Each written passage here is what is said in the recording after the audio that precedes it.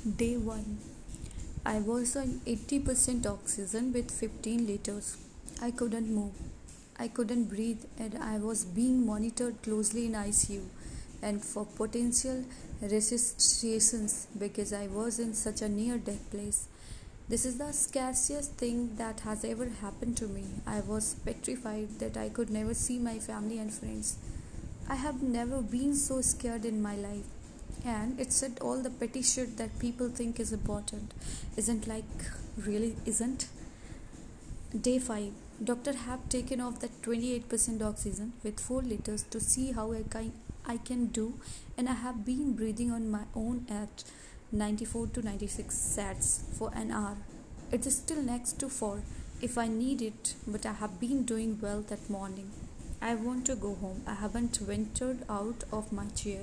That's a challenge for that afternoon. Make sure you make your priorities right and let petty shit go because you never know how or when you could lose someone, and then that's it. It's done and nothing can be undone. Life is too short for loose ends, for feelings that were never acted upon, gestures that were never taken. So take the damn chance, get on the plane, send that person a message, learn an instrument, hug your parents, tell your best friends that you love them, drive all night to see someone in the morning. I don't care if it makes you vulnerable, if it exposes you. Open the hell up. Let life fill you with hurt, with happiness. Let it weather you, let it teach you, let it inspire you, let it break you down and build you up. You are here to risk your heart. Please don't ever forget that. Please don't ever forget that love is always the answer. Life is fickle.